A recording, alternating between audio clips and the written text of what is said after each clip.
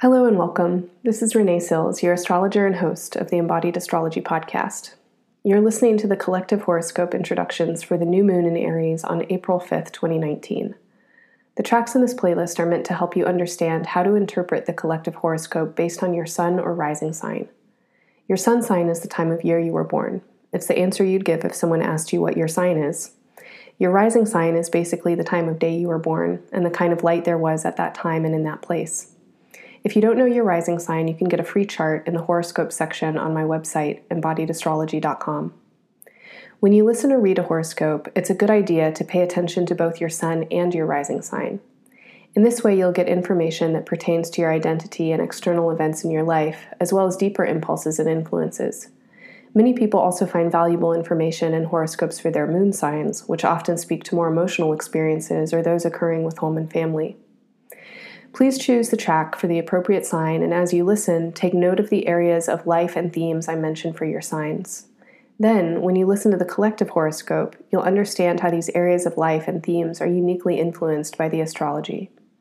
Finally, remember that no horoscope will ever be able to fully grasp the nuance and complexity of your whole chart. If you're really wanting to learn more about your own astrology, I'd highly recommend getting a reading with a professional astrologer. If you resonate with my style, I offer readings for individuals, couples, and groups. You can learn more and sign up at embodiedastrology.com. Hello, Libra and Libra rising. This intro is for you. In the collective horoscope, I talk about the astrology of the Aries new moon and how that astrology works for you. So I'll talk about a couple of different signs. When I talk about Pisces, I'm talking about your day-to-day, your mundane existence, your schedule, your jobs, your chores, the work that you have to do, whether or not you get paid. This includes your health and your pets, if you have any pets. When I talk about Gemini, I'm talking about the meaning that you look for in life, the ways that you quest for deeper understanding, your higher learning, relationship to academics, or any other places or people that you might pursue some kind of wisdom through, as well as your relationship to those identities, you as a teacher or as a conveyor of meaning.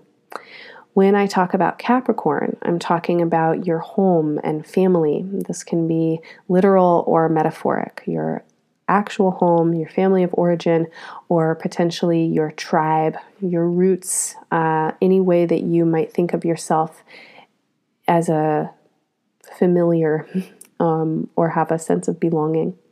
Finally, when I talk about Aries, I'm talking about your others, your important others, the relationships that you have that you need to maintain and that you need to figure out how to get along with them and come to a place of balance and collaboration.